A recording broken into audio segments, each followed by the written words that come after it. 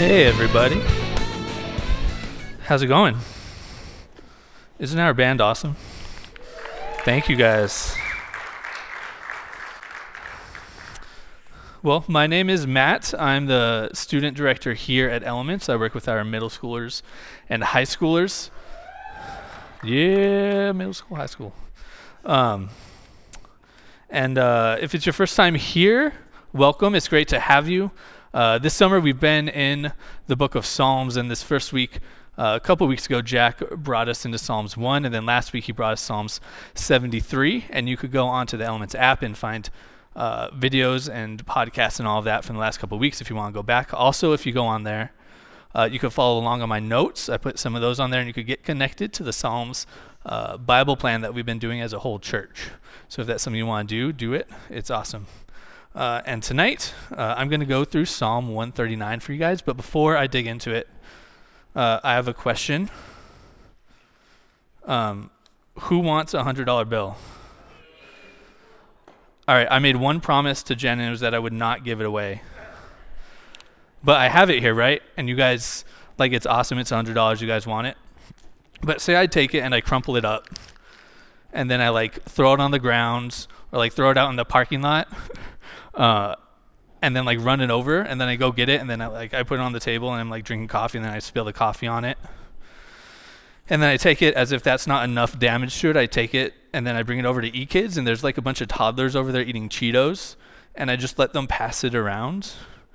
Would you guys still want this $100 bill? Yeah, why would you guys want it? It'd be silly not to want it. You'd want it because even though it's damaged and it's gone through some stuff and it's dirty, it still holds its value. And I think in Psalm 139, what David is showing us through all of it is that we still hold our value to God no matter what we've gone through. God's been there for all of it. The psalm goes through how God knows us, God created us, and God is with us through all of our circumstances. And by the end of the psalm, he comes to the realization that God still wants him. David didn't live this perfect life, this 100% all-in life for God on the outside, but his heart was for God. So we'll dig into the psalm. You guys okay with that? Sweet. I like participation, so feel free to talk back, throw out some amens or something. Those are good. So the psalm starts in verse 1. David says, "You have searched me, God. You have searched me, Lord, and you know me. You know when I sit and when I rise. You perceive my thoughts from afar. You discern my going out and my lying down. You are familiar with all my ways. Before a word is on my tongue, you, Lord, know it completely. You hem me in behind and before, and you have laid your hand upon me. Such knowledge is too wonderful for me, too lofty for me to attain." And there's this big biblical word for this that's called omniscience, and it's a fancy way of just saying that God knows everything. And when I hear that, I think of just how big God's mind has to be. I can't get by without a calendar. One of my flaws is that I forget things. Jen, my wife, hates it, and it's terrible, and it's something that I work on. But I look at God and I think, while our minds are so small, his mind has the capacity to know each and every one of us personally. There are 7.5 billion people in the world, and whether they believe in God or not, he knows them personally. And like David said, God knows when you sit down and when you rise. He knows what you love. He knows your favorite TV show. He knows your favorite band. He knows your favorite music. He knows what you like to eat.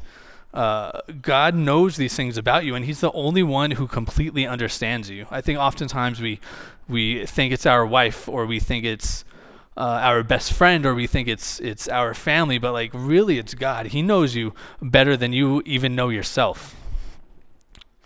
And I saw an example of this past weekend. I was up at UCYC in Prescott with our middle schoolers, and I was sitting on the back porch of the cabin, just looking out at nature and looking out at the kids having fun, and we're looking out at them just enjoying themselves. And God reminded me that there's moments like that he creates for us. Like there's moments like that he knows that that's something that I love. He knows that's something that brings me joy, and he knows that that's something that I could use to pour out into other people. But while God knows us, what we like and what we love and all that stuff, there's also like a flip side to the coin where there's a head, there's a tails. And the kicker to it is that God also knows when we sin. And I think sin is this term in the Christian language that we throw around a lot. And I once heard it described as an archery term. In archery, competition archery, when you miss the mark, when you miss what you're trying to aim at, it's called sin. So really, I just want to view sin as this thing where we're missing the mark of what God has planned for our lives. Like when we lie, we're missing the mark of what God had planned for that relationship. When we do things that aren't loving other people, we're missing the mark of what God had planned for that. So God knows, if he knows what we like and what we love. God also knows when we gossip. God knows the real reason you do what you do. God knows when you cheat on your work or on your spouses or in your classes. And he knows when we justify it, because I think we're people that often like to justify things, right? Like, why did we cheat? Well, I was lonely. I was hurt. Why did we cheat on that test? Well, because I need to get into that college. And I think we're really people who justify it. And God is there when you fall short of claiming his glory and representing his kingdom. And the cool thing about it, I think that David realizes in this, is that God is not going anywhere in that. God is going to be with you besides that. And in verse 5, David goes into it, and he uses this phrase, hems in. And what that really means is that God encircles us. God is around us. God is always with us. He's before us. He's behind us. He's our left and to our right. And that really brings us to the second set of verses I want to go into. That there's absolutely nowhere to flee or hide or run from what God wants for your life. And David brings that up. He says, "Where can I go from your spirit? Where can I flee from your presence? If I go up to the heavens, you are there. If I make my bed in the depths, you are there. If I rise on the wings of the dawn, if I settle on the far side of the sea, even there your hand will guide me. Your right hand will hold me fast. If I say, surely the darkness will hide me, and the light become night around me, even the darkness will not break to you, or even the darkness will not be dark to you. The night will shine like the day, for darkness is as light to you." Excuse me, I gotta get a drink. And another big biblical word for you is God's omnipresence, which means he is everywhere at the same time. So like, if you think the world is big, like God is bigger. Like if you think the universe is like this huge grand thing that's like never ending, God is like grander and never endinger. Hashtag never endinger. Like God is bigger than any mountain that we could come up across, or any sin that we have in our lives, or any mistake that you've made or you will make in the future. And I think one of my favorite stories in the Bible is the story of Jonah, because it shows this so clearly. In the first couple verses, we see God calling Jonah to go to the city called Nineveh. It says in verse 1, "The word of the Lord came to Jonah, son of Amittai. Get up, go to the great city of Nineveh and preach against it, because their evil has come up before me." Jonah got up to flee to Tarshish from the Lord's presence. He went down to Joppa and found a ship going to Tarshish. Man, that's hard to say. He paid the fare and went down into it to go with them to Tarshish from the Lord's presence. So like, you see Jonah here, God's calling him to go do something, but he's like, nah, man, I'm going to go the other way. It's like if God came to you and he was like, hey, I need you to go preach in LA. And you're like, hey, man, those people from LA, they're a little crazy. I'm allowed to say that. I grew up there a little bit. So like, you hear that and then you're like, hey, I don't want to do that. And then like you go to Maine. Like not only is it in the opposite direction, but it's like 2 or 3 or like a lot farther distance away from where it is that God wants you to go.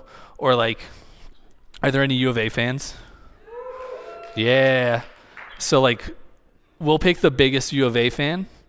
I have a friend named Trey Mapes who is like this huge U of A fan, right? And I just think if God came to him in a dream and he's like, hey, I need you to go to the ASU campus. And I need you to go preach about how U of A basketball team is better than ASU basketball team most seasons. This last season was a little rough. Like, I think most of us, right, would be like, hey man, I don't want to die. And then like we'd go somewhere else, right? Like I think that's not something that we normally like to do. But oftentimes what God does is what he did for Jonah. Jonah said, I'm going to go the other way. And God said, I'm going to follow you. I'm going to chase you. I'm going to go after you. And then he sent the storm after Jonah. He sent the storm into Jonah's life so that he could get Jonah's attention and show his power to Jonah.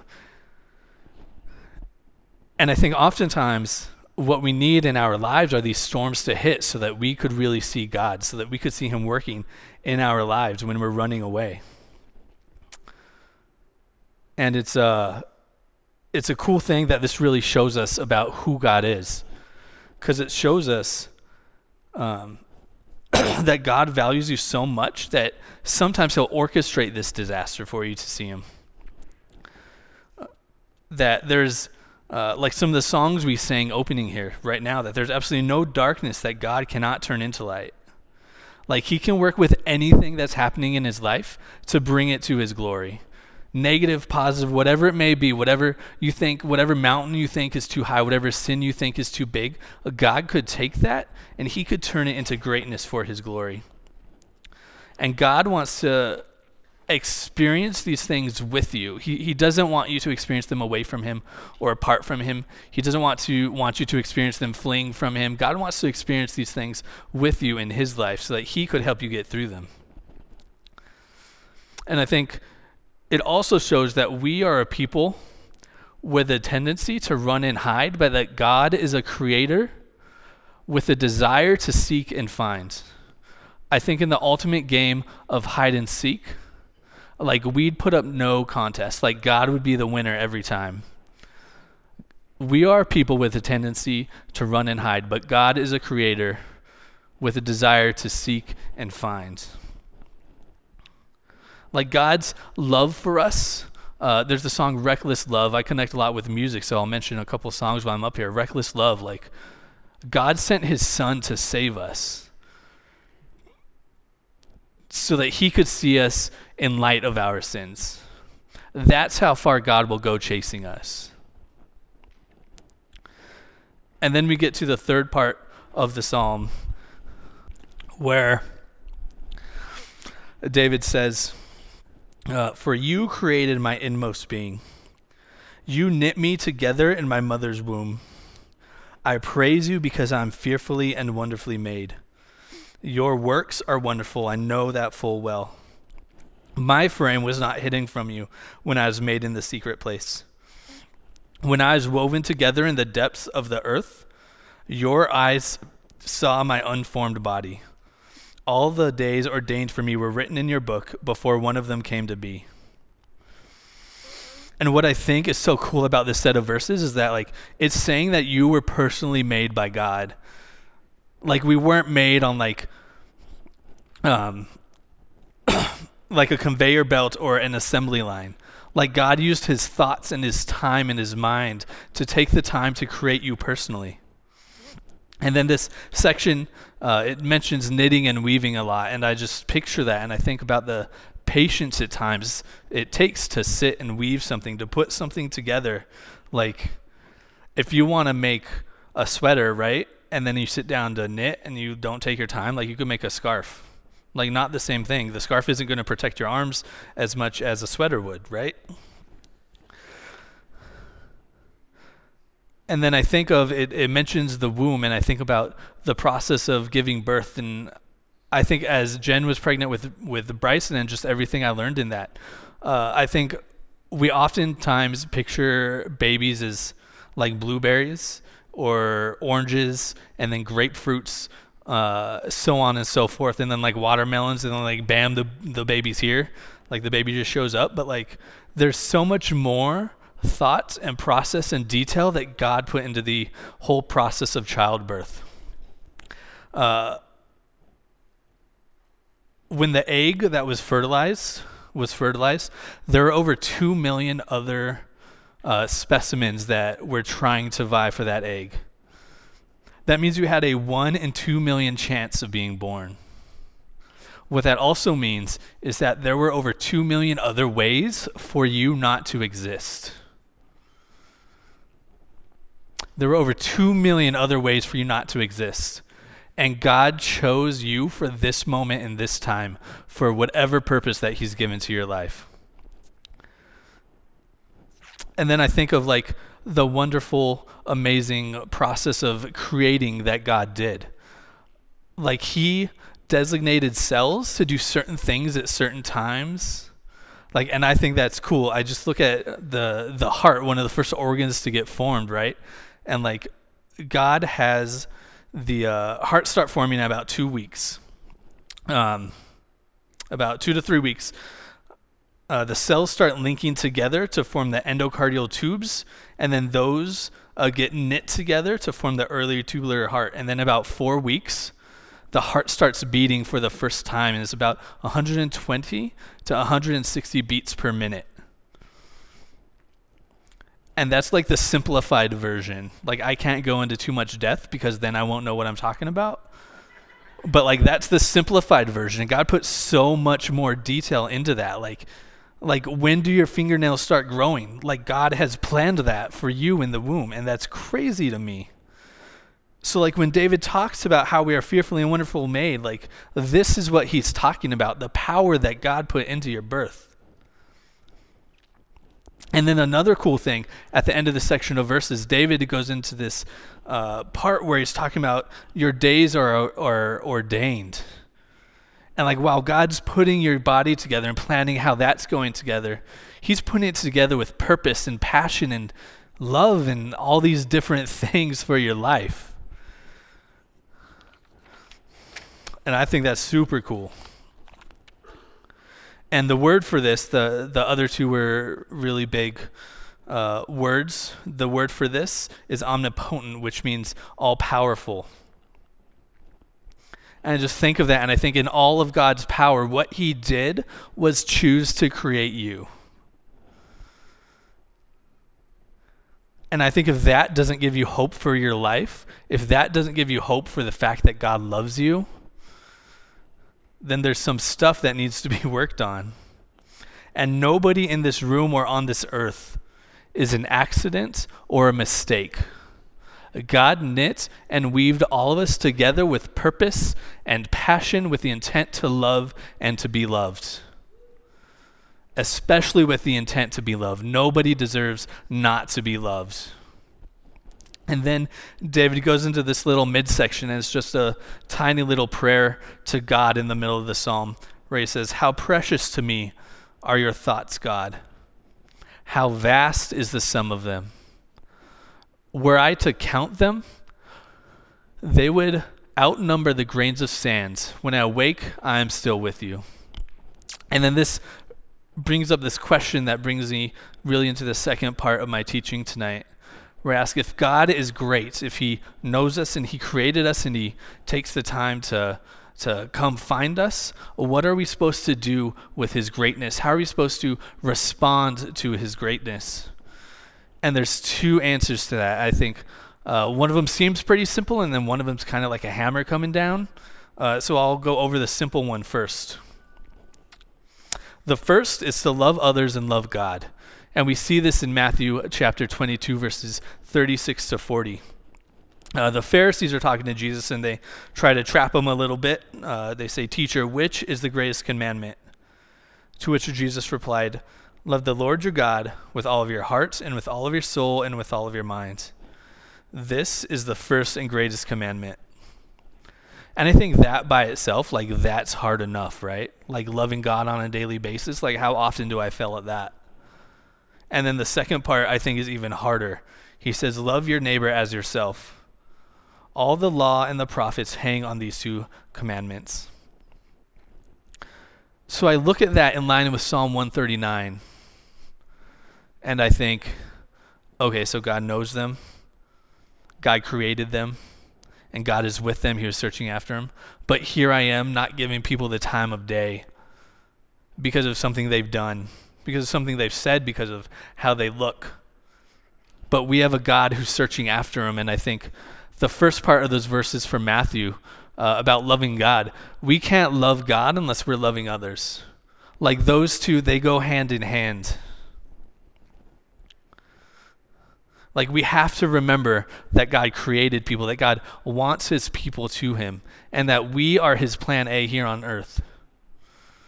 We're the ones that are called to go and tell the people about Jesus, about his love and his grace and his mercy. People aren't less valuable because of the life they've gone through or the sin they've committed. They are worthy of the kingdom of heaven.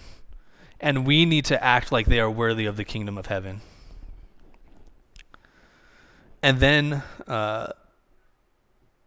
David goes into, I think, the hardest part of the psalm for me, where he says, if only you, God, would slay the wicked. Away from me, you who are bloodthirsty.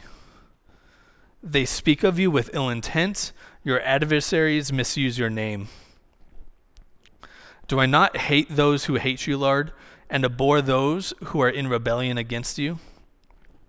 I have nothing but hatred for them. I count them among my enemies.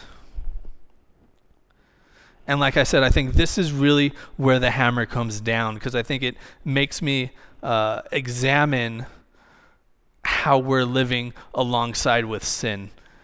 And I was talking to Jen about this and processing through, and she asked me the question and kind of challenged my thinking, like, so we're supposed to hate people?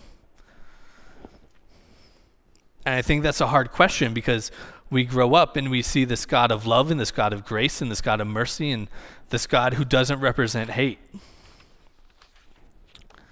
And then digging into Proverbs, in chapter 6, Solomon, the son of David, who wrote this psalm, he says, there are 6 things that the Lord hates, 7 that are detestable to him: haughty eyes, a lying tongue, hands that shed innocent blood, a heart that devises wicked schemes, feet that are quick to rush into evil, a false witness who pours out lies, and a person who stirs up conflict in the community.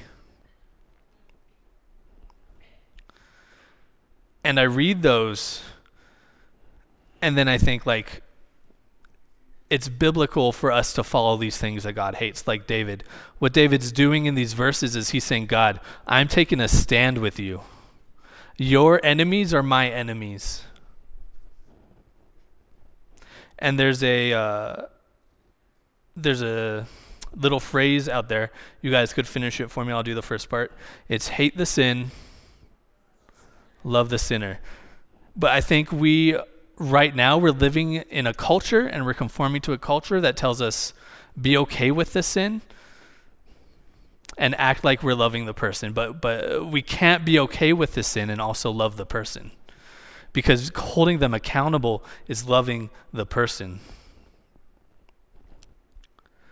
We're making the word fit us instead of us fitting into it. We aren't striving to be like God, but we are striving to make God like us. And what this is saying is we are called, like I said, to take a stand with God in his truth that's presented in the Bible. And knowing God's greatness, what David did is make himself more like him. Knowing God's greatness, David wants to be more like him.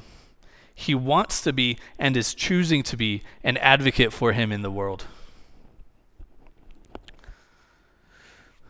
And I know that's a lot of talk about sin and things that God doesn't like, but that's where Jesus Christ comes in. Jesus Christ came in and he died on the cross so that God doesn't see this sin in your life. So that God sees you as a child of God, not an enemy. And at Elements, what we want to do is we want to be able to walk with you through that stuff. We want to walk with you through that in e-groups, in huddles, in personal relationships. So if there's anything in your life that you think needs to be confessed, that's okay. Confess it to God. Go to God. Bring it to Jesus. Take that weight off your shoulders. Don't limit God's power in your life by holding on to your sin when you could be giving it up to him.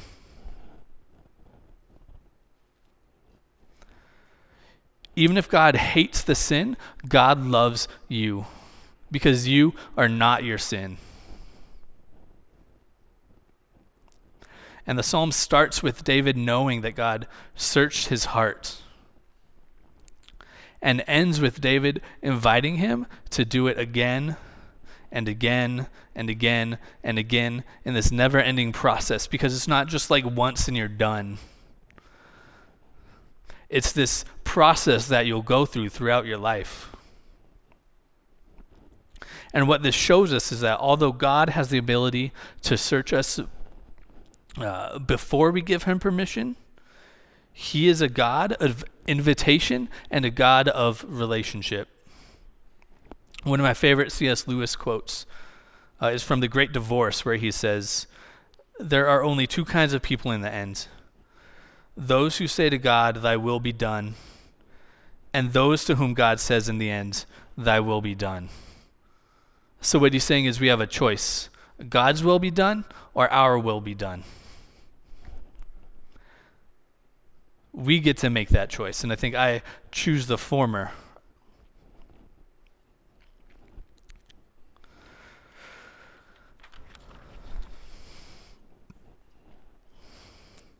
So God knows your struggles already. He knows that you are living in them. He knows that you are living with them. He knows everything that's going on in your life, and God is still pursuing you relentlessly. He is still pursuing you in spite of them, whatever they may be. God created us. He put in us the power to overcome our sins along with his Holy Spirit. He knit us together with a purpose and a passion that's more powerful and more important than any sin in your life.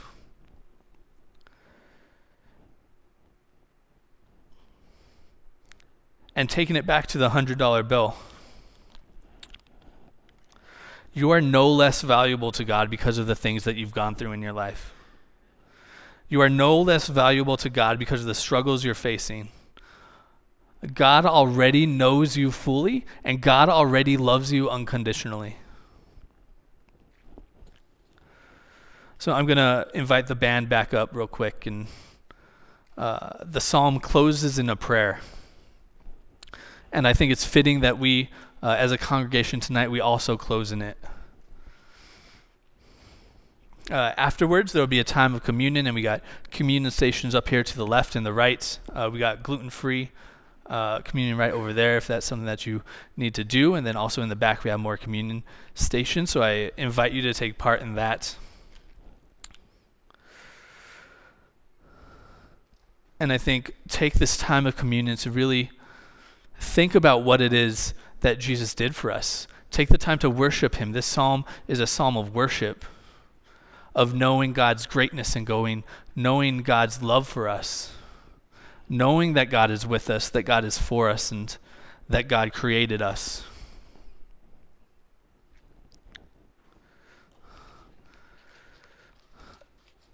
So let's pray.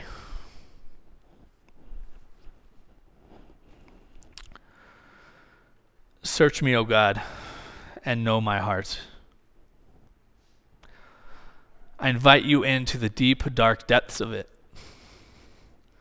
I invite you in to know what it is I love, to know what it is I hate, to know my struggles, to know the things I am going through. Test me and know my anxious thoughts. Know my fears, my anxieties about being open, about loving people, about being loved. Because sometimes that's hard, Father. It's hard to let people love us. And see if there's any offensive way in me. Pull out the sin, Father, and work on it with me so that I am in line with your wisdom, with your love, with the purpose and the passion that you've given me in my life.